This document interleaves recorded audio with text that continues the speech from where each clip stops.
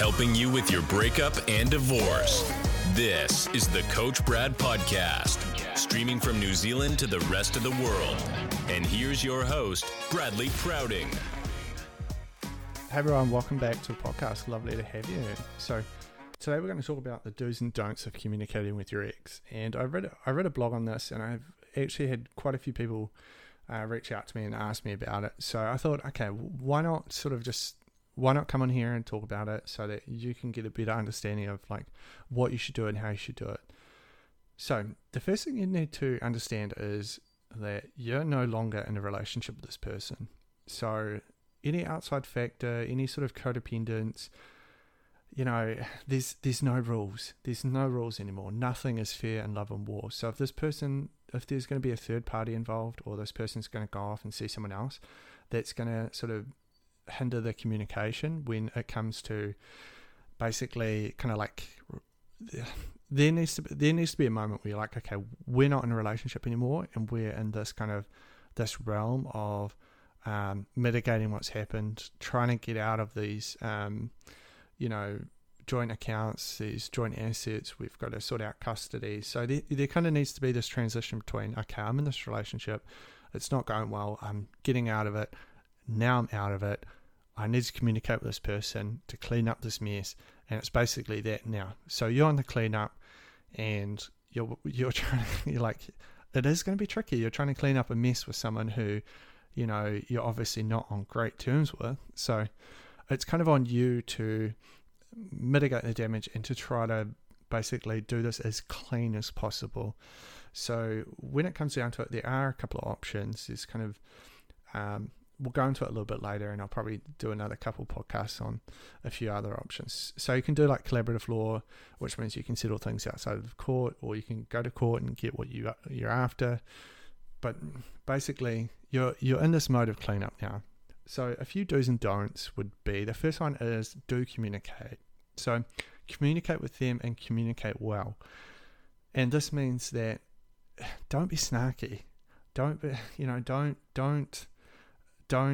accuse them of stuff. Don't bring in third party stuff. Don't bring in anything outside of the communication. You don't need answers anymore. You don't need answers about the relationship anymore. It doesn't matter because you're not in the relationship. Okay, you don't need answers about who they're seeing. You don't need answers about who's at the house when the kids are at the house. Is your ex's new partner at the house while the kids are there? You don't need answers like that. That's not helpful for you to be consciously uncoupling with this person or trying to get out of this mess with this person, right? So you just want to keep it right down to the point, okay? So do communicate and do respond positively, okay? Don't be snarky about stuff. Don't accuse them. Like I was saying, do it positively and maturely so that they can sort of start to respect you from a post-relationship standpoint. Okay, so you want to kind of create this new entity of, okay, this is where we're at, and this is how we're going to work through it together, because they may not be the easiest person to work with, right? And hence the reason why the relationship didn't work. Okay, so don't do that. Okay, so the other thing is, don't be spiteful. Okay, that's ugly. That's seriously ugly. Don't be spiteful, because trust me, we've all been there. We've all dealt with people who are spiteful, and it's really, really ugly. Okay, just get on with it. Okay. The other one is don't blame them. So if you're really offensive to them, then they're going to be really defensive, and you're not going to get the flow. You're not going to get proper answers that you're after. Okay. So and use I statements. Use I statements and just stick to the present. Okay. Just stick to basically getting this into court in front of a lawyer, in front of basically, financial planners, real estate agents. If you have a role now, okay, and you need to step into that role, and they need to step into that role, and you can't have any expectations of what they need to do or what they need to be, as long as they show up for the meat and veg of it.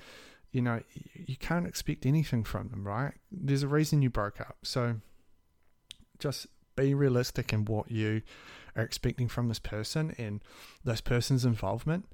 I know I've got a few clients at the moment, and they were kind of hoping for more from their ex, but it's like, and I say this all the time, like nothing is fair in love and war, right? Nothing is fair in love and war. So just remember, they're not going to stick to rules. You don't stick to rules. Okay, so when I say rules, I mean like you can do what you like. Okay, you can do what you like, but just be mature about it. Okay, so that's where we're at. If you want more information about the kind of the do's and the don'ts of the communication, I'll link the blog below, and you can follow it on the blog. If you have enjoyed this, then give us a like and a follow, and I look forward to sharing more with you guys. And yeah, if you have any questions, then feel free to reach out. All the best, and we'll see you tomorrow.